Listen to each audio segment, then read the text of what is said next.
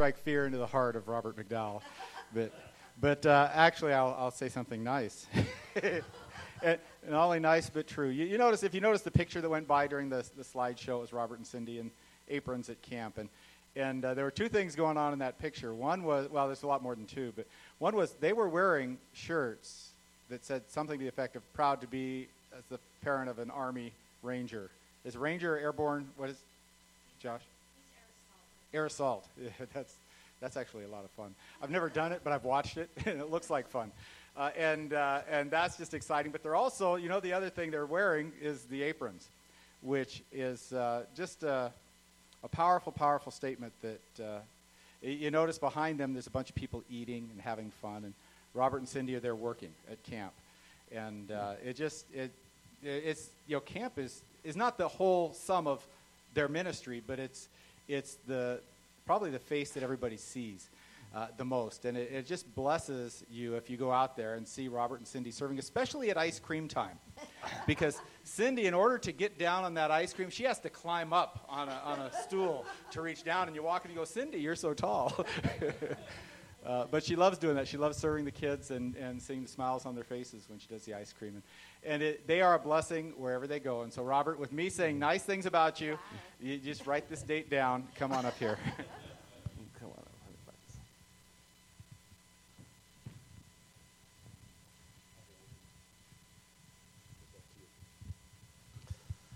$100. I'm taken back here a little bit.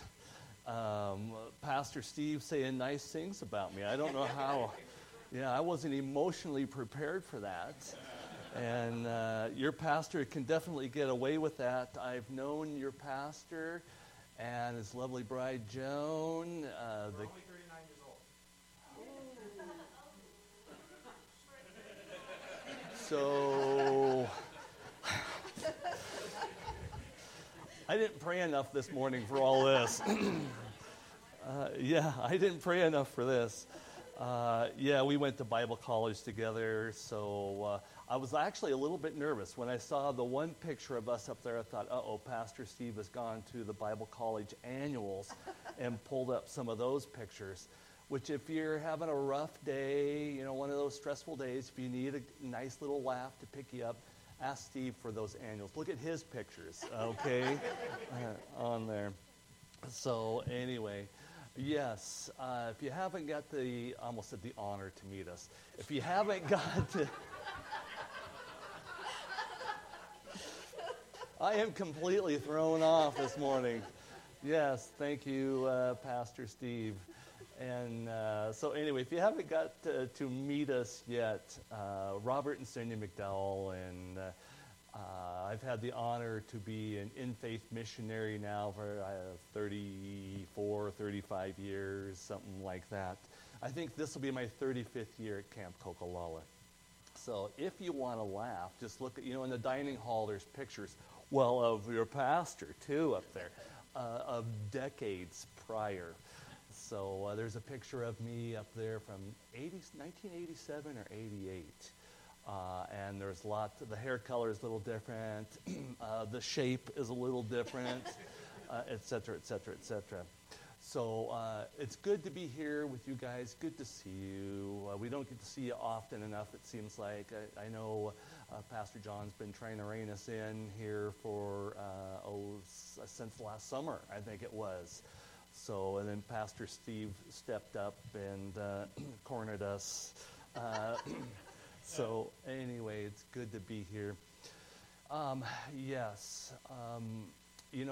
just share my life's verse first. My life's verse is Philippians 3:8, which states, and a number of you know this, it'll sound familiar. What is more, Paul says, what is more, I consider everything a loss compared to the surpassing value of knowing Christ Jesus my Lord. I love that verse. I chose that as my life verse.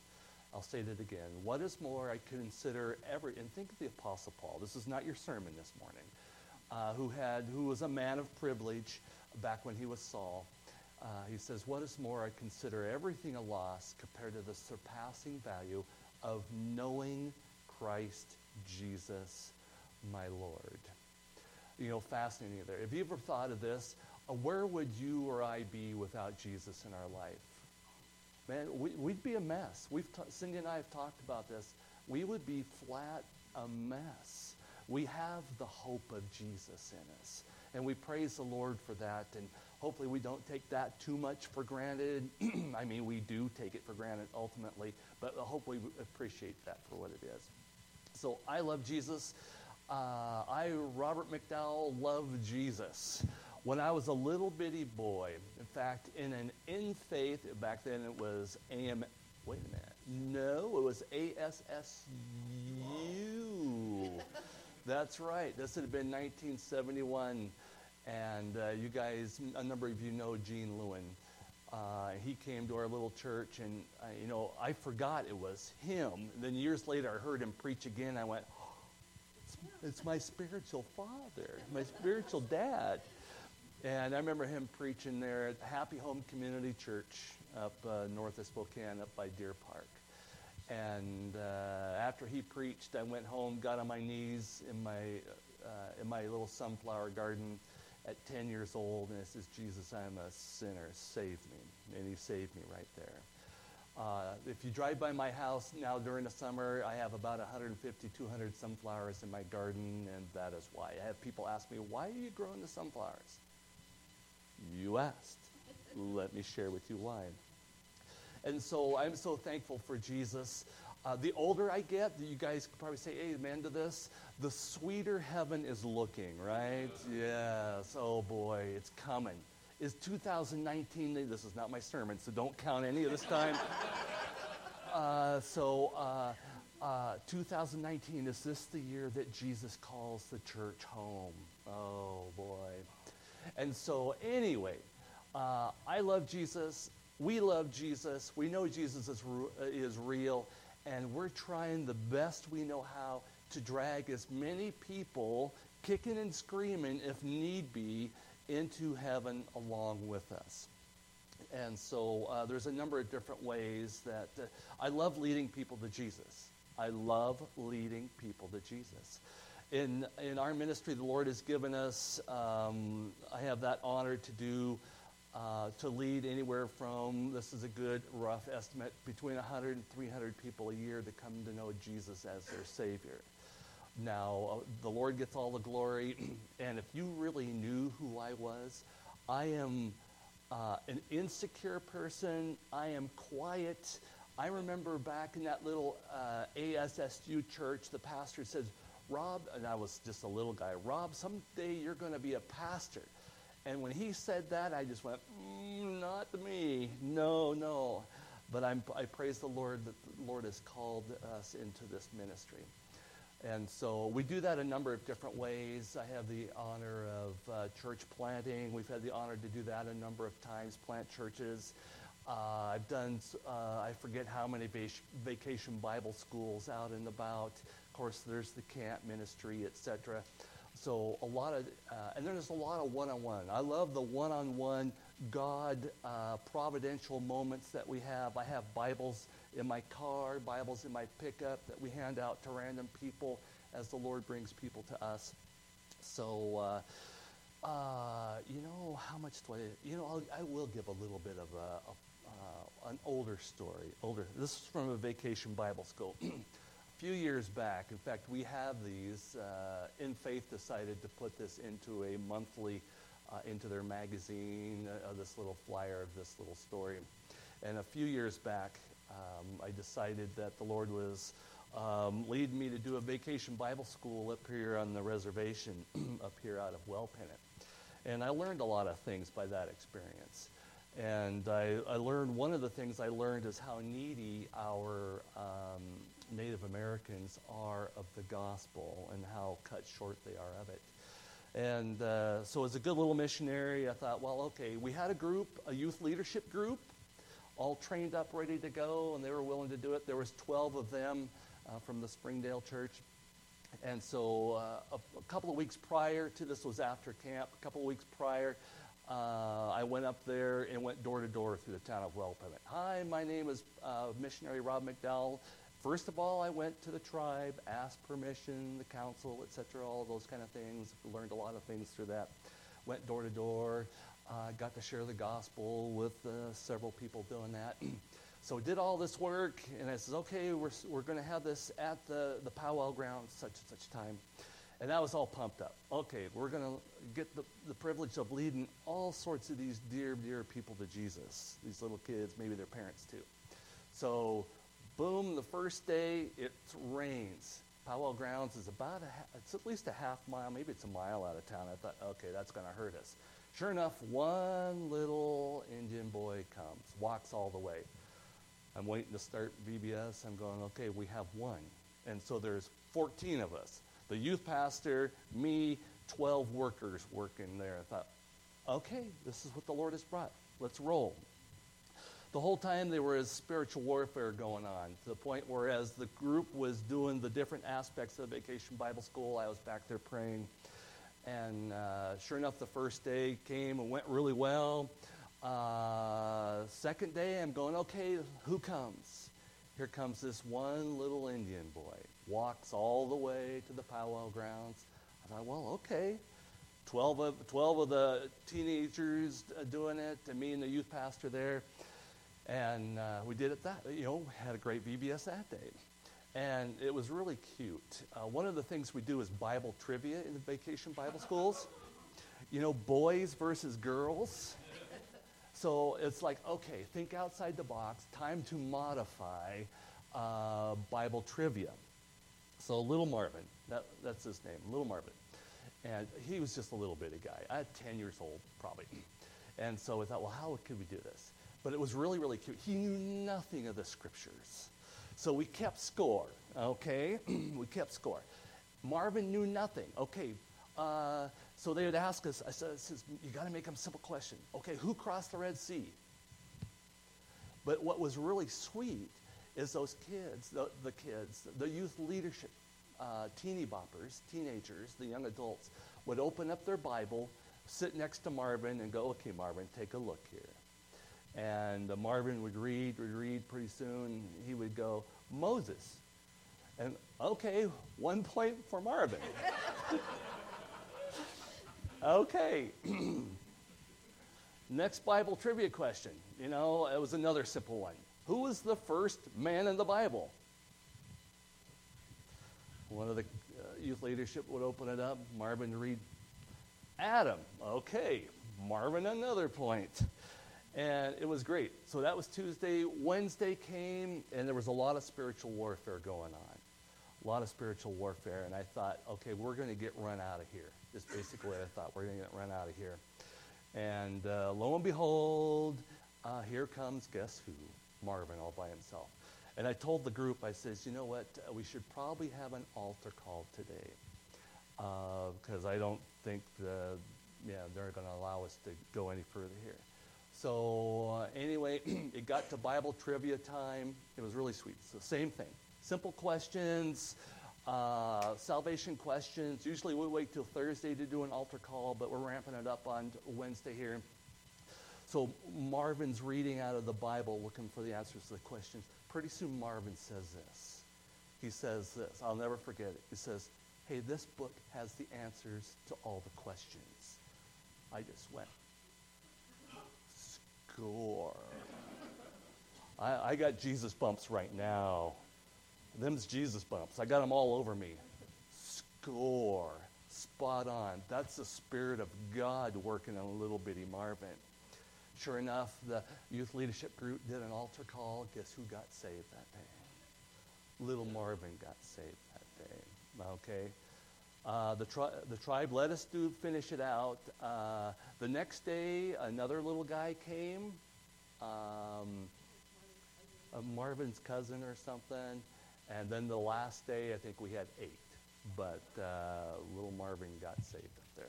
So we love leading people to Jesus. My wife has a ministry, and we do all sorts of things. I wear lots of different hats, okay? I preach all over the place. Let's see, last week I was in the church next to the camp, Southside Community Church. The week before that, I preached at a church in Chewelah.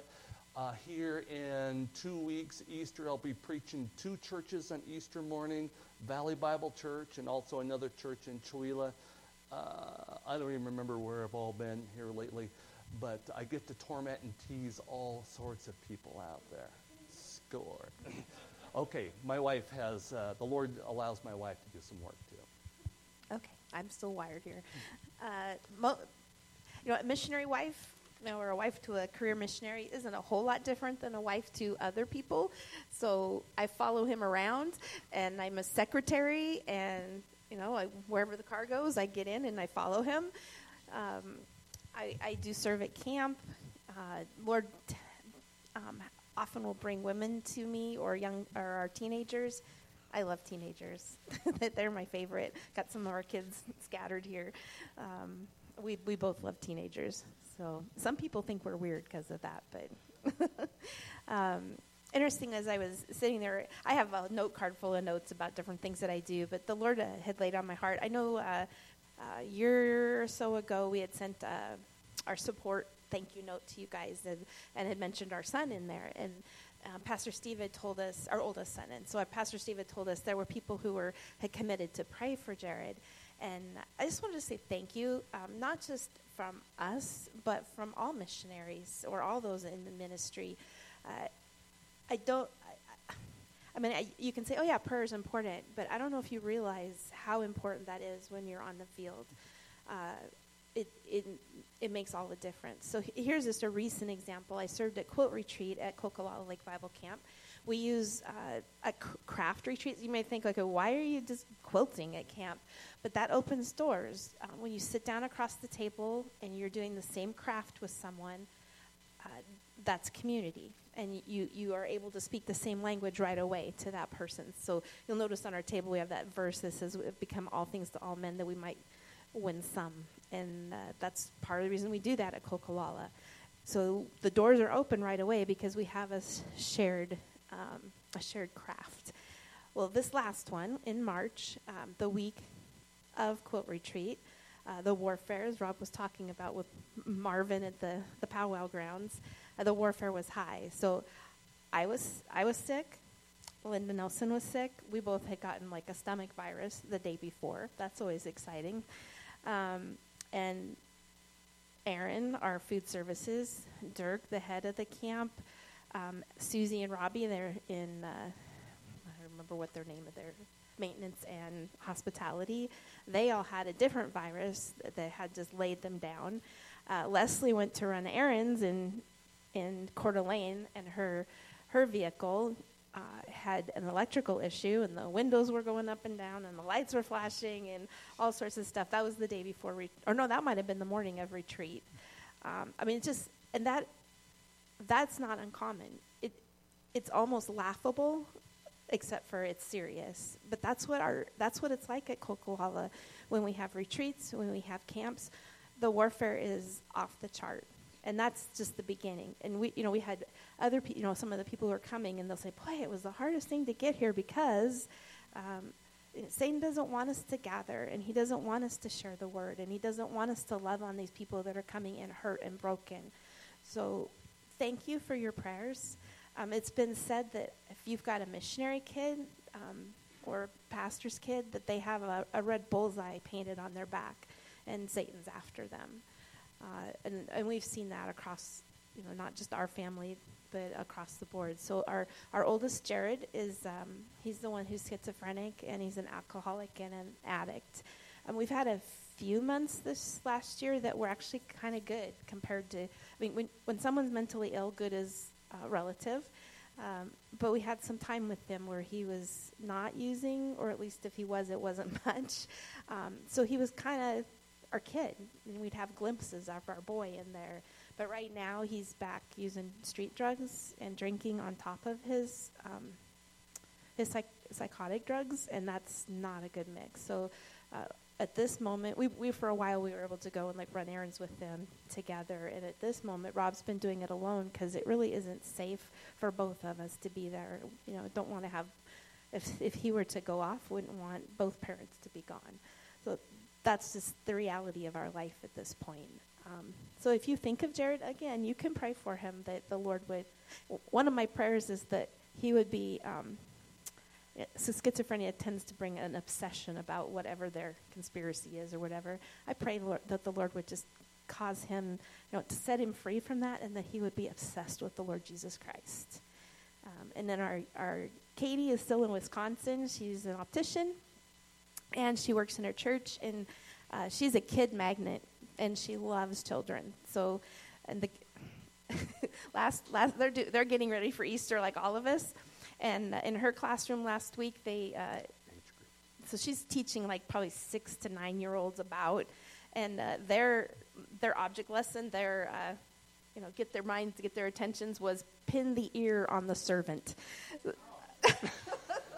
So, like pin the tail on the donkey. Katie had it on the wall, and they learned about, when Judas betrayed Christ, and the guy, Peter cut off his ear. That was pin the ear on the servant. I wonder where she got her sense of humor. Just thought.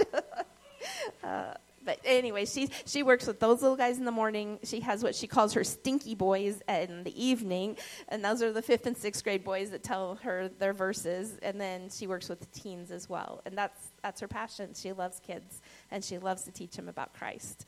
And then our youngest is Joshua. He's stationed at Fort Campbell, Kentucky.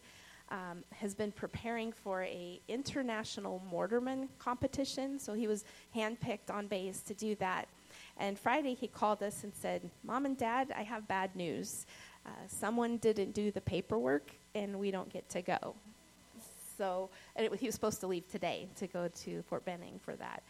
And as we're talking to him on the phone, he gets a phone call for him and his superior. He goes, Mom and Dad, I gotta put you on hold, And the sergeant major of the base got wind of this and has commanded that Josh and his unit, his mortarman unit, report to his office tomorrow, and they will be awarded a medal for their hard work and commitments, and they're going to give them a pass from pre-ranger and send him to ranger school, him and this unit.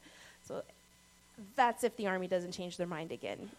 And that seems to be very consistent above all else in the Army. So anyway, that's an update on our kids. Thank you for praying for us. That's the main thing I wanted you to hear is it matters that you pray for us and for other missionaries and your pastors' wives and all of that.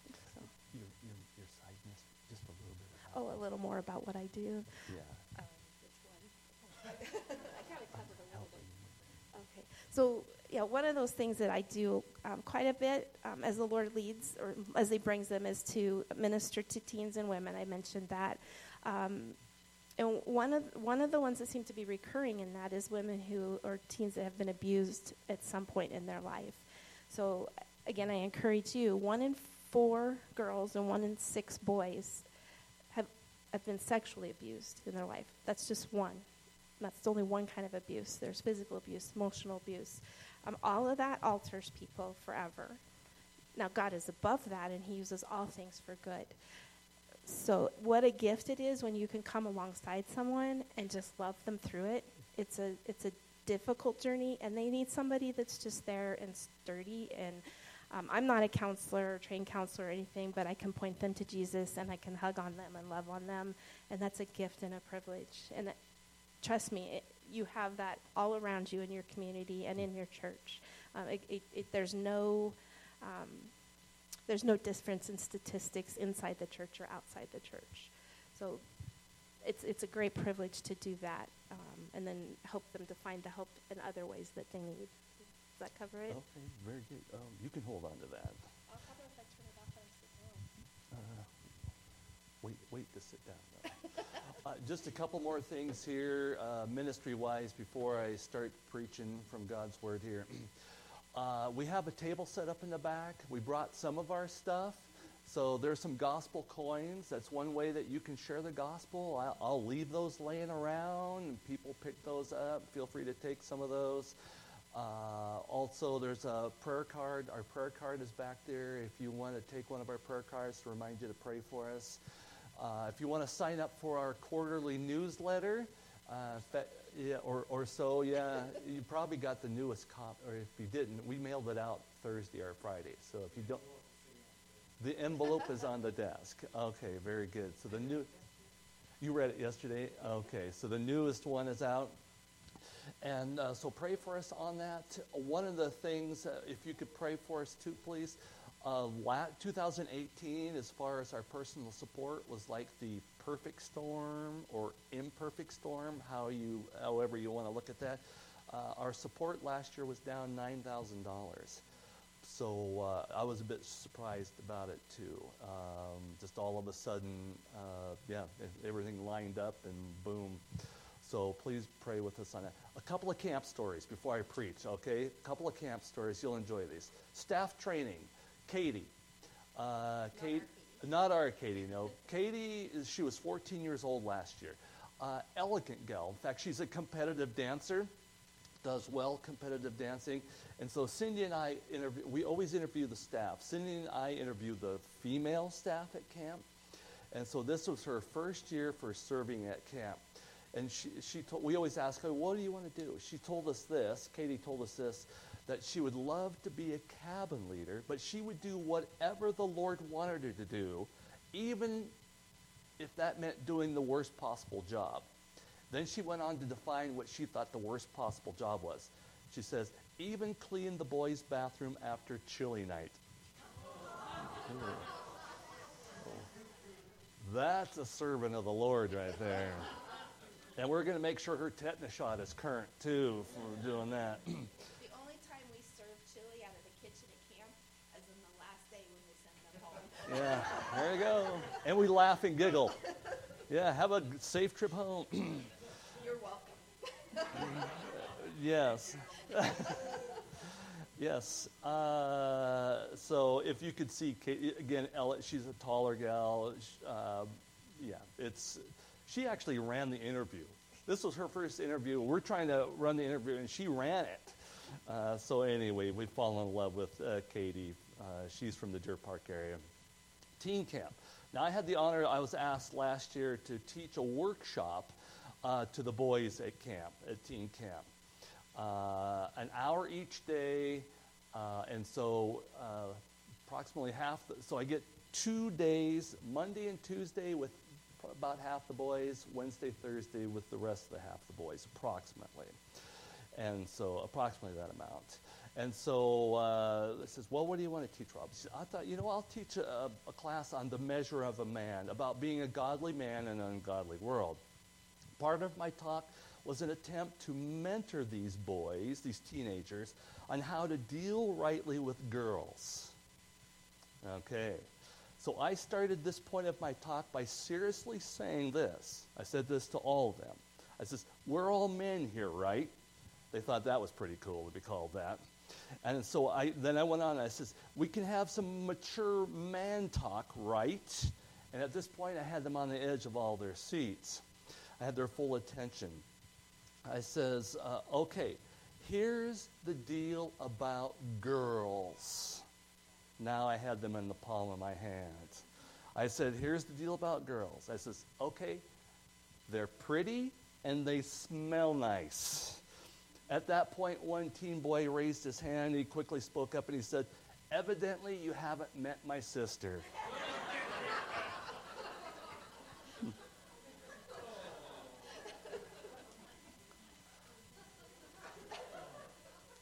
His name will not be given out for fear of reprisals from said sister.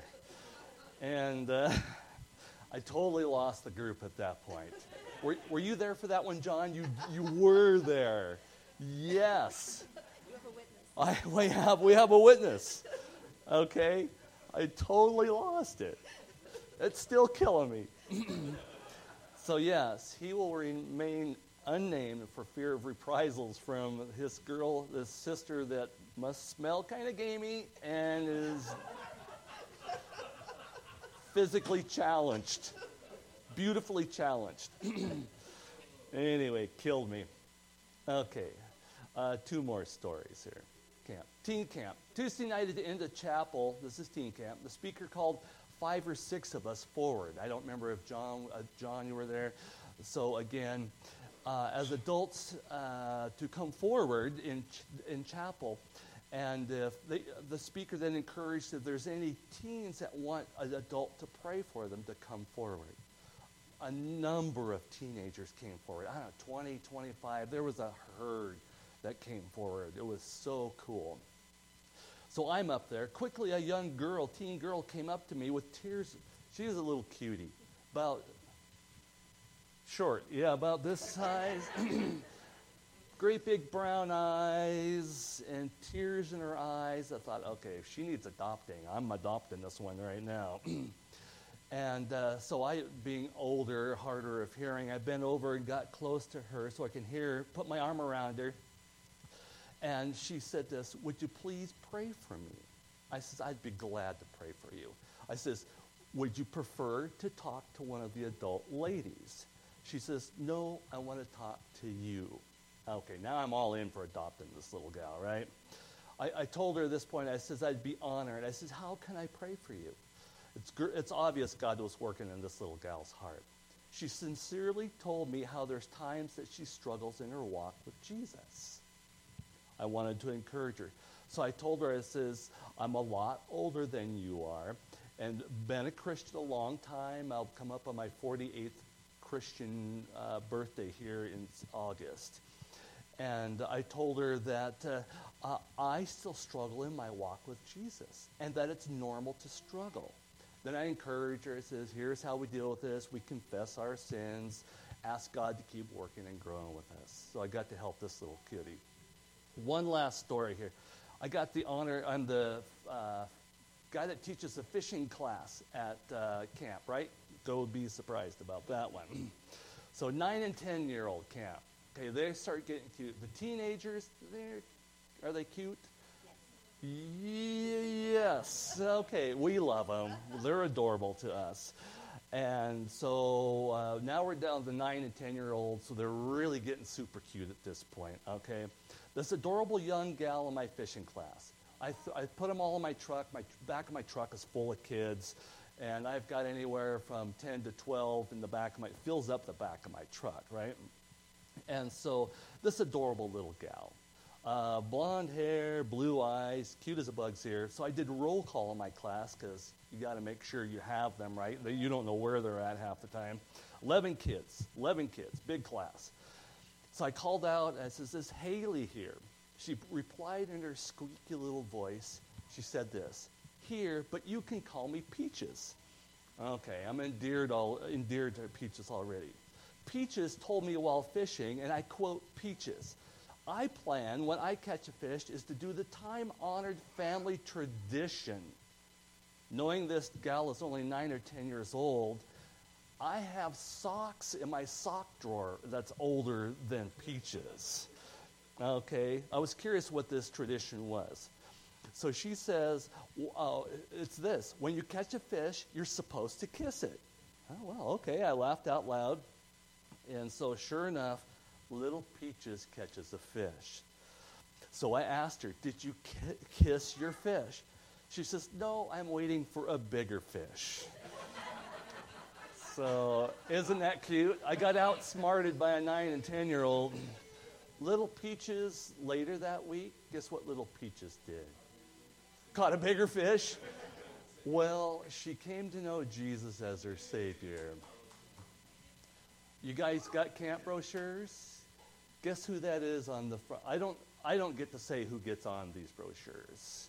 Guess who that is? That's your new sister in the Lord, Peaches, right there. Okay? Yeah, isn't that sweet? Okay. Thank you, Honey Buns. Yeah.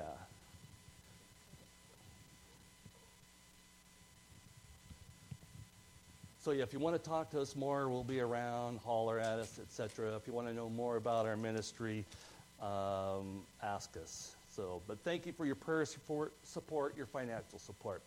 Okay, very good. Let me start preaching now here. If you'll turn with me, please, if you don't know it already, Psalms 23. And I would like to read it again. So once you get there, if you could please stand in honor of God's word, if you're capable. If not, that's cool too. But yeah, when you have a moment, please stand as I read God's word here.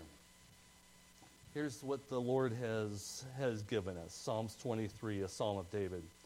The Lord is my shepherd, I shall not be in want. He makes me lie down in green pastures.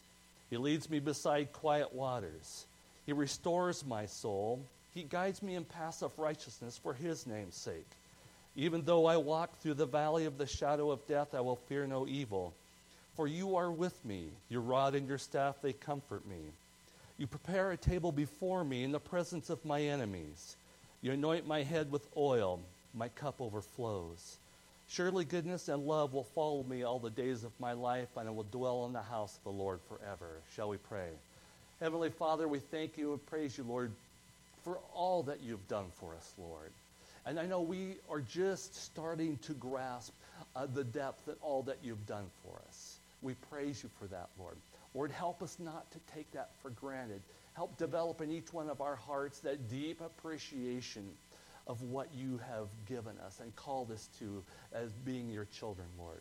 Heavenly Father, I pray now, Lord, for each one of us here, Lord. Lord, I even beg you, help us to not miss what you have for us this morning, Lord. Lord, I am so aware, and I've done it myself. So many times I've missed what the blessing you've intended for me, Lord. Heavenly Father, I pray, Lord, would you please empower each one of us, that whatever it is out there that's trying to grab and steal and remove us from hearing what you have, Lord, would you please protect us from that, Lord. Heavenly Father, I pray, Lord, would you please help me to communicate your words clearly and concisely, Lord. Lord, please take the words of this old wore-out missionary, take the words, and Lord, you do your great work with that, Lord. I pray, Lord, that everybody here gets a fresh glimpse of your son, Jesus, Lord. Lord, take missionary Rob, move him out of the way, and Lord, you do your work. So Heavenly Father, we pray for this. We give this to you in your sweet name. Amen. Please be seated. Psalms 23, my favorite psalm. Back when years ago, Sunday school, it was required a memorization.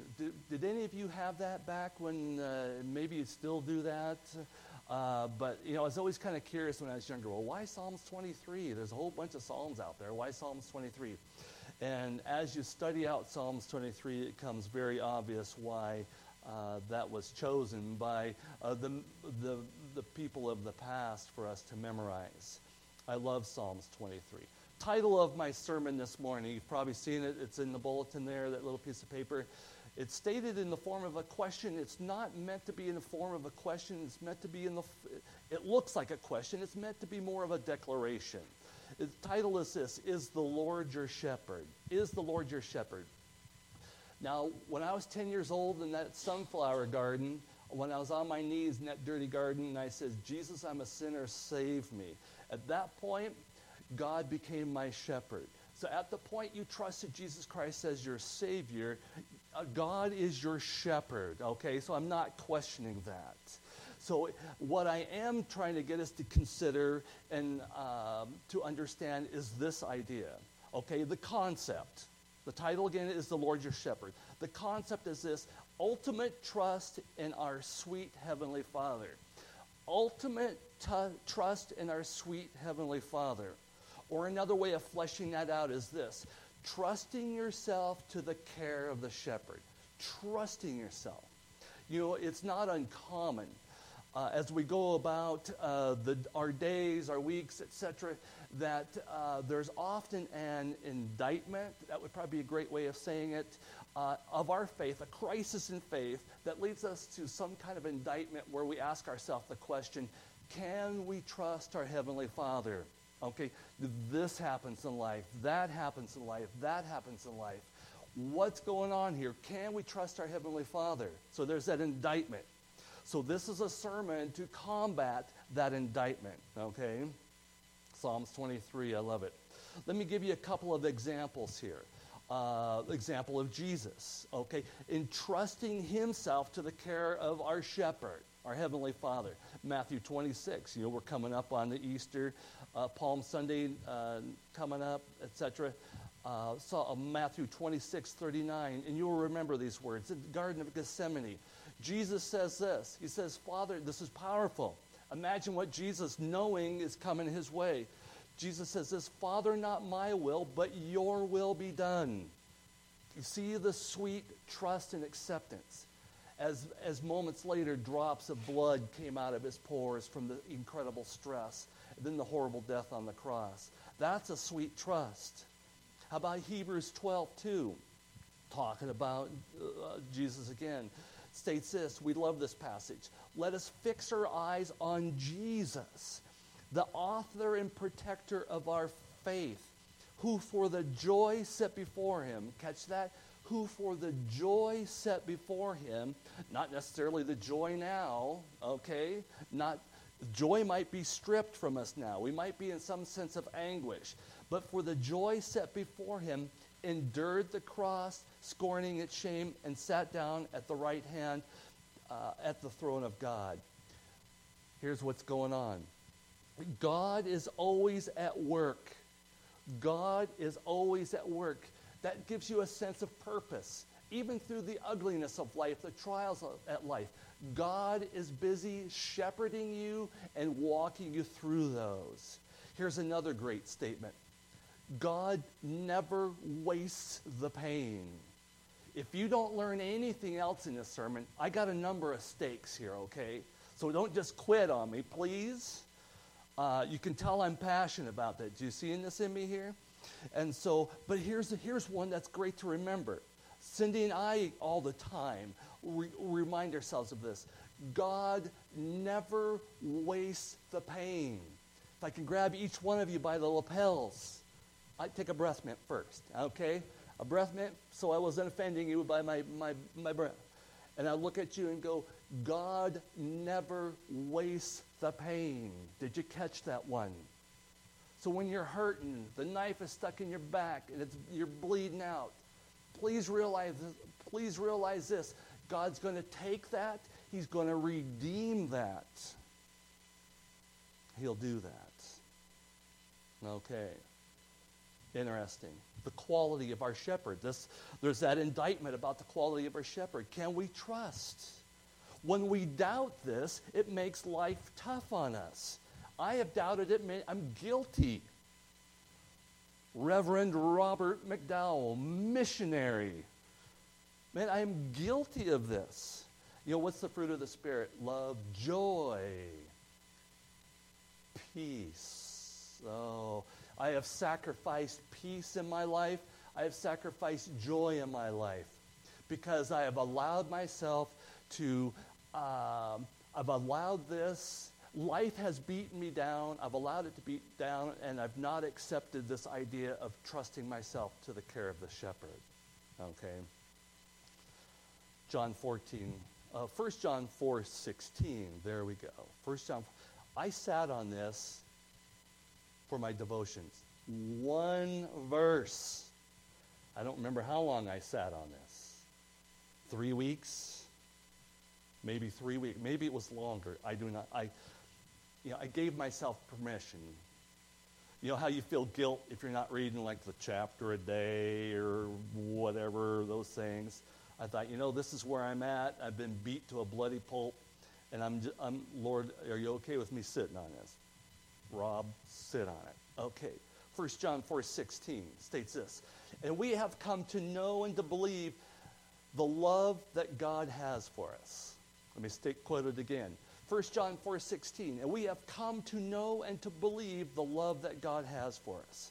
We have come to know. What's the idea? Know is the head knowledge. Okay? We have come to know and to believe. What is believe? Believe is that heart knowledge. When we understand that, it's fleshed out in our life. Here's another chunk of steak, okay? Here's another chunk of steak. This is imperative in your Christian walk. Each of us must accept that God loves us. If that's all you get out of this sermon, remember there's more steak coming. But did you hear that though? Each of us must accept that God loves us. You must, for your spiritual health, for any hope at joy, peace in your life, you must accept that God loves you. God loves each and every one of you more than you can even fathom with your human mind. Even when we get to glory, we're not going to be omniscient when we get to heaven, all-knowing. We're going to know a whole lot more. I don't even know even then can we grasp how much God loves us. But did you catch that? Each of us must accept that God loves us. You must, you must, you must. There's times that kind of goes over, not kind of, there's times that goes over my head. Really? Lord, I fail you. I fail you. Okay, it leads me to the next statement. God loves you. And his love is, now this is our shepherd, right? There's been an indictment. What about the shepherd? Take care of us. All this stuff happens in our life. God loves you, and his love is, oh, I love this, unconditional. Ooh, more Holy Spirit bumps. Unconditional, not only unconditional, but permanent. Let this move from the head to the heart. His love of you is unconditional and permanent. It will not change.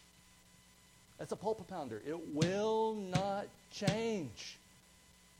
It's unconditional. You can't get around it. You cannot. A story about my oldest boy. My wife, shared he's schizophrenic. Most of you know that already. I've known it for a while. One of the times he was interned here at Eastern Washington State Hospital. Barbed wire facility, locked doors, all of that, right? And so anyway, all of a sudden one night, we'd had a great night, the other two kids. We were at a football banquet for Joshua. We get home, we get a phone call from Eastern Washington State Hospital. They call up and they says, your son has just escaped, and you need to call your local law enforcement to ask them how they want to protect you. Oh, that's just a little piece of what our life is like.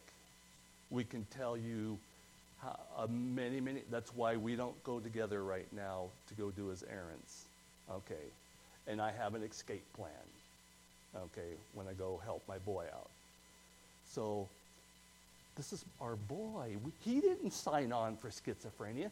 We didn't sign on for this, but he's my boy. Guess what? His love is unconditional, right? And permanent. His last name is still McDowell. He's my boy. Do I still love my boy? I still love my boy. Even last Wednesday, I ran errands for him with him. And I looked at him, I thought, this is Rob's son, my boy. I love him. And I tell him that. And I call him my son. Son, I love you. And when we get close, when we get done with the end of the day, I say, son, can I pray for you? And I pray with him. It's unconditional. What do you think your Heavenly Father feels towards you? Here's a boy that's threatened to kill us how many times? That we've honestly had to be ready. And I still love my boy. Unconditional. You know, one of the things that, here's another nugget, another steak to throw out at you, okay? I pray this. Lord, you know, it was a couple months ago, I was thinking through Psalms 23 again, and, you know, the care of the shepherd is the Lord your shepherd, the care of the shepherd.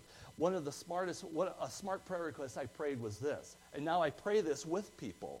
I pray this with people when people want me to pray for them. I pray this for myself.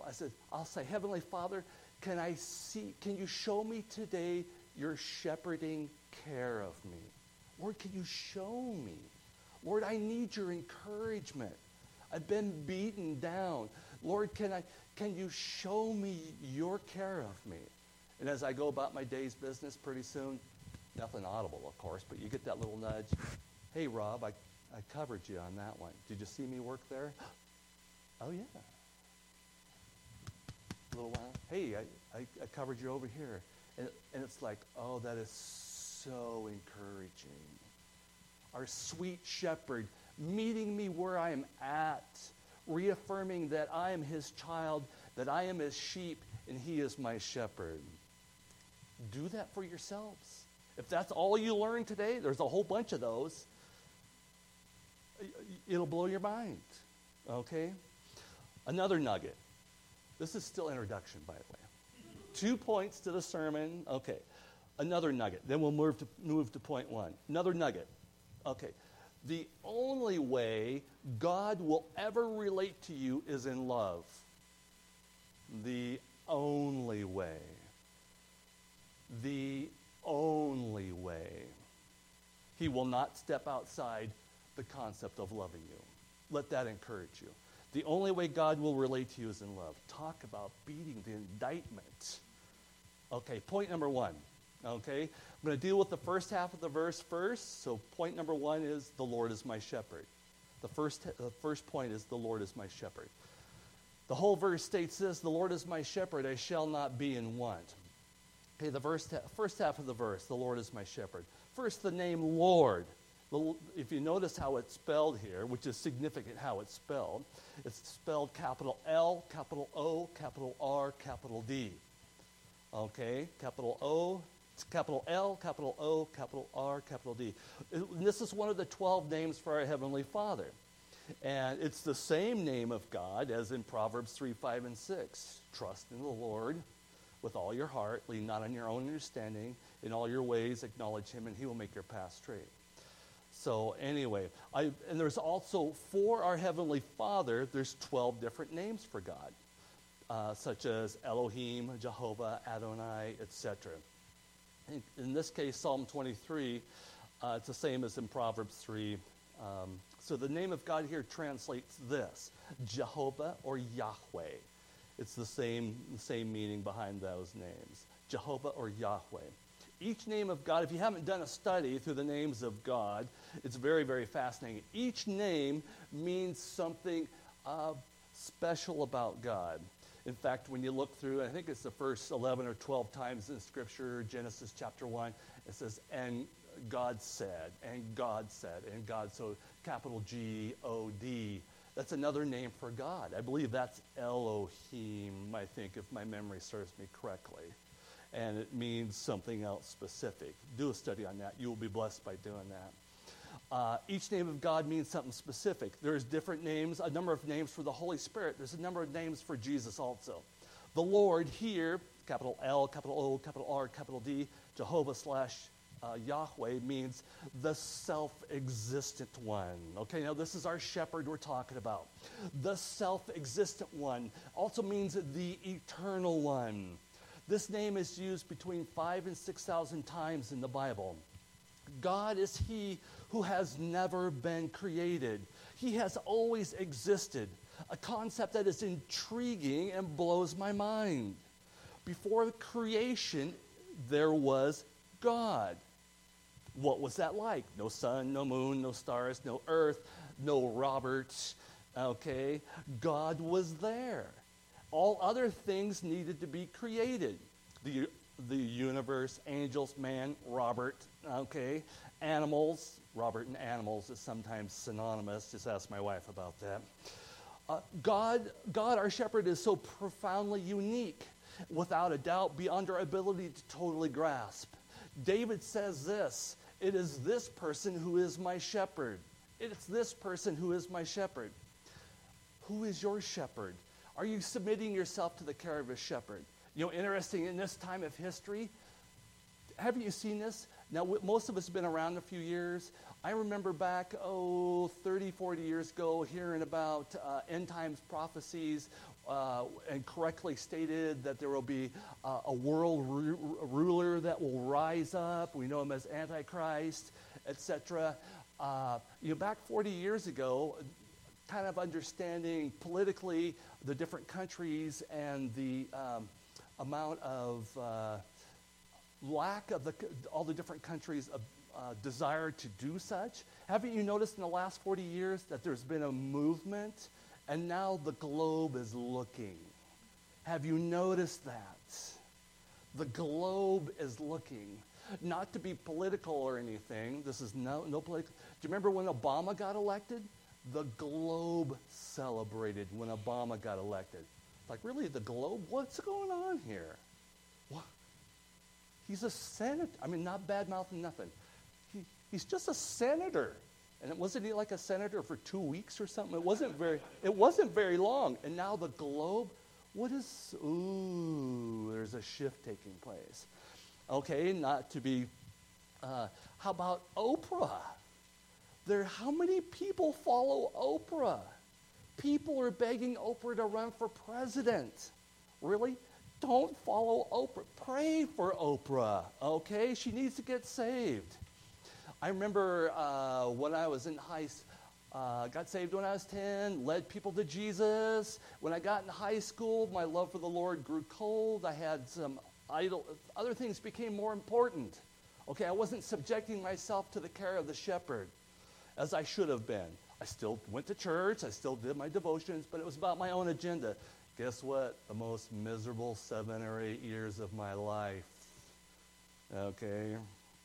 Okay, what does the word shepherd mean? This is an easy one. A shepherd is a person who takes care of sheep. Duh.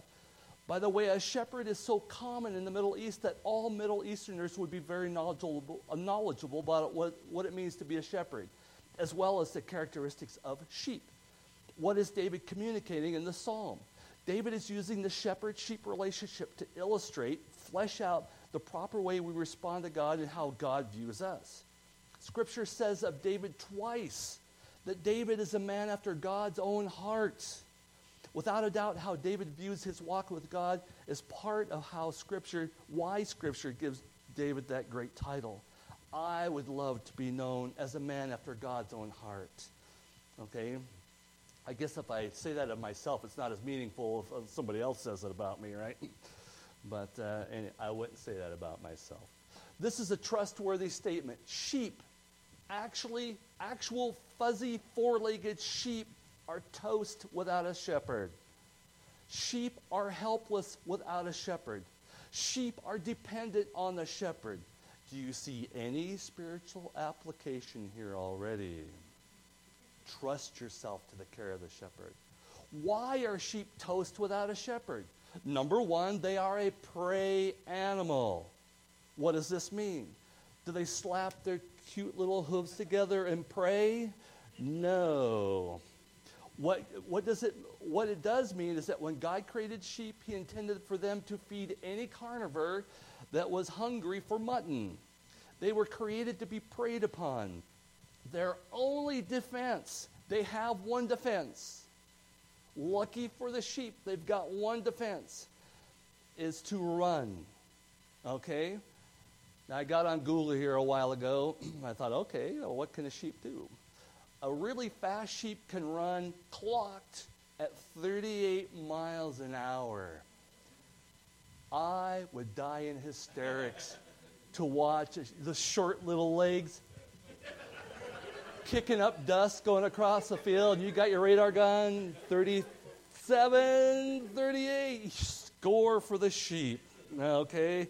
I'm sure its tongue's hanging out of its mouth, got oxygen probably too. I would die laughing. I would die laughing. Okay, 38 miles per hour is the good news for the sheep. The bad news for the sheep is that a lion can go 50 miles an hour. I know what you're thinking. Let me just say it out loud. Mutton, it's what's for dinner. Mutton, I got a couple of these. Mutton, the other white meat. MLT, mutton, lettuce, and tomato sandwich. I'm having fun. I got a couple more. Kentucky Fried Mutton, it's finger-licking good. And my last one, I'll have a McMutton sandwich, and with fries, large size that, please. Sheep are also high maintenance. Is there a connection between us Christians and sheep? Duh. Yes, sheep need to be led to pasture. Sheep need to be led to water. Sheep need help at lambing time. A sheep is also described as weak and foolish. I'm identifying with a sheep. Are you? Sheep stink also. Have you hung around a sheep? Yes. It's like, oh, dude, you look at the guy next to you. Yeah. Anyway, did you shower? Oh, must be the sheep. So the Reverend Robert McDowell, been saved almost 48 years here in a few months. I stink. I have gone to the Lord thousands of times in prayer during my almost 48 years of a Christian, and I've asked Jesus to forgive me of my foolish, sinful behavior. I'll often come before Jesus and I'll say, Heavenly Father, it's me again. I cherish having nothing between me and my Heavenly Father. I love that sweet spot. I love that sweet. Amazing thought. Oh, here's a good one. Amazing thought that our almighty, infinite Lord assumes towards his people the office and character of a shepherd. A shepherd is a position of lowliness and humility. It's common. When we realize this, we should respond with great and grateful admiration that our great God allows himself to show us his great love and care for his people. God is our provider, preserver, director. Why would God even bother? Why would he even bother? What is in his nature that he would put up with us? John 3:16, for God so loved the world that he gave his one and only Son, that whoever believes in him shall not perish but have everlasting life. It's God's nature to love, to be selfless, to give us gifts, to call us into his family. I'm humbled. An illustration. Okay, there's a family that they come to camp. A number of you know the Shield family.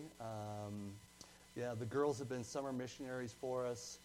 The wife has spoken at some of the women's camps. So the Shields, wonderful, wonderful Christian people there. In fact, I was his youth group leader 35 years ago up here at Chewelah. They live over there in North Idaho now. So anyway, they're remarkable people. They love Jesus. And they'll adopt children that are seriously physically disabled. All sorts of disabilities. And they'll love them and take care of them. One such little child, little bitty infant baby boy, that the mother is a drug mother. And one night she tried to kill the little boy and suffocated him. So permanent brain damage to this little cutie. And so, of course, they adopted him, and they're trying to get him care taken and all that. And the doctor says, well, hey, you might want to consider hyperbaric treatments for this little guy. That might help get the brain going again. So they thought, okay, we'll check into insurance. Guess what insurance said? No. Well, here this sweet family, guess what they've been doing for X amount of years? They've been saving for a down payment on a house. Putting away money for a house. Guess what they did with that money? Went and got their little boy hyperbaric treatments. He's responding. He's doing better. He's got a long ways to go. Long ways to go. Okay. Sheep is also a thought about being a sheep. It's a property of a shepherd. Big money is paid for the sheep. The owner is looking forward to the possibilities concerning the sheep. Firstly, when you trusted Jesus to save you from your sin, you became God's property. You're not your own. 1 Corinthians 6:19 and 20. You are not your own. You were bought at a price. Therefore, honor God with your body. You and I are to be about the shepherd's business. Are we doing something to serve Jesus? Every day, Cindy and I pray for each other. We shower, we brush our teeth. Maybe you should say an amen to that. Thank you, Missionary Rob, brushing your teeth. We sit down often on the bed or the couch. If we're running late, it's in the car. That's the way it was this morning. Okay, let's get to Trinity. And we pray for each other. I'll pray for my wife. I say, Heavenly Father, we hold hands, kind of romantic. And I says, Heavenly Father, would you please use my wife today? And if there's anything pressing, there's not no 20-minute prayer, just a little pop. And then she'll say the same for me. The Lord honors that prayer all the time. Secondly, sheep were costly. You and I cost the shepherd much. 1 Peter 1:18 and 19. For you know that it was not with perishable things such as silver or gold that you were redeemed from the empty way of life handed down to you from your forefathers, but with the precious blood of Jesus, a lamb without blemish or defect. Big money was paid for you and I. What does that mean? At least part of what that means is you and I are of great worth. What does that do to our, there's a lot of work out there about our self-esteem, our self-worth. What does that do for that? Guess what? You are great riches in God's eyes. Thirdly, the owner is looking forward to the possibilities concerning the sheep. Fellowship, service. One of my favorite verses, I've told my wife I'd like this to be at my funeral, John 17:24. It's Christ's high priestly prayer, just one verse of it. It's a long prayer. Jesus says this, Heavenly Father, I want those that you have given me, guess what, to be with me and to see my glory, the glory you have given me before the creation of the world. There's the heart of our Savior, Jesus. Second point, and this is not a long point, but I love the chunk of meat in this one. The last part of that verse says, I shall not be in want. I shall not be in want. For years I thought, well, what in the world? What's David thinking there with that one? Fascinating statement. What does it mean? It means this. It means to have a legitimate and confident contentment with God and his plan for your life. Wow. Let me state that again. That's not easy. I'm not saying that's easy. It means to have a legitimate and a confident contentment with God and his plan for your life. The Amplified Version says, I shall not lack. I am happy with how the shepherd is treating me. I shall not lack. I'm happy. One of the commentaries, Spurgeon says this, wrote it in his own words. He says, I might want otherwise, but when the Lord is my shepherd, he's able to supply my needs, and he is certainly willing to do so. For his heart is full of love, and therefore I shall not want. That's a big one. I struggle with that.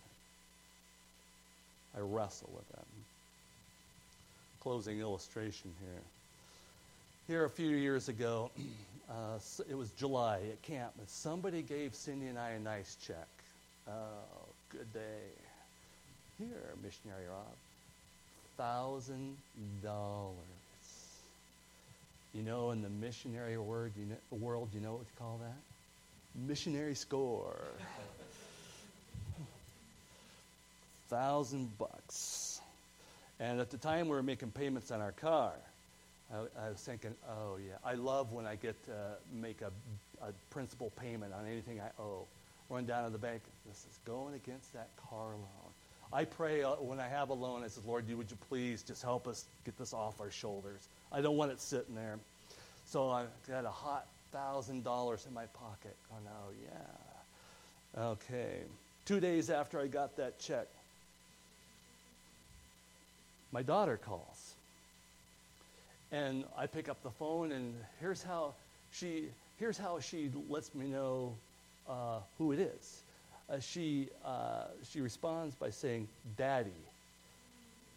Now, usually that means it's going to cost me money. Okay? So she says, Daddy, and she's in Wisconsin, right? My little gal that I call Babushka. That's my nickname for her. That means grandma in Russian, by the way, which makes it that much cuter. But so she calls me up and says, Dad, my car's not running well. I said, okay, tell me what's going on. Get it to the shop. Guess what it cost me? 900 dinero. The car was not getting paid off that month. Okay, $900. You remember the parable of the lost sheep? The 99 over here, there's 100. The shepherd looks through there, there's 99, there's one that's lost. The shepherd goes does a lot of work to find the lost sheep. And you know when the shepherd in that story finds a lost sheep, where does he put the sheep? Oh yeah, up on the shoulders. Ooh, close. The shepherd desires that fellowship with the sheep on his shoulders in his presence. Is the Lord your shepherd? Are you submitting to the care of the shepherd? Do you have the peace that comes with truly that sweet trust with the shepherd? John 10, Jesus states of himself, I am the good shepherd. Hebrews 13, Jesus says, I am the great shepherd. 1 Peter, Jesus says he is the chief shepherd. Trusting in our shepherd. Shall we pray? Heavenly Father, I thank you for these wonderful truths. I pray, Lord, would you please burn these truths deep into each one of our hearts, Lord. Lord, please empower us. Lord, would you please, as each day goes by, grow us to love you more. Help grow us to understand. Help, Lord, I pray this for every one of us. Help us to see your shepherding care of each one of us, Lord, today, tomorrow, or this week, Lord. Your way, your time, your how. Lord, would you please do that? Thank you for being our shepherd, Lord. Heavenly Father, I also pray for this. Lord, if there's somebody here that has not trusted your Son, Jesus, as their Savior, if there's somebody here that has not yet to do that, Lord, and Lord, that they would like to do that right now, I pray, Lord, that in the quietness of their mind, they pray this prayer to you. Jesus, I am a sinner. Jesus, thank you for dying for me, being buried for me, and then 3 days later rising from the dead. Jesus, give me eternal life. Save me, Jesus. Now, Jesus, grow me to love you more, Lord. As each day goes by, we praise you for this in your Son's name. Amen. Thank you very much.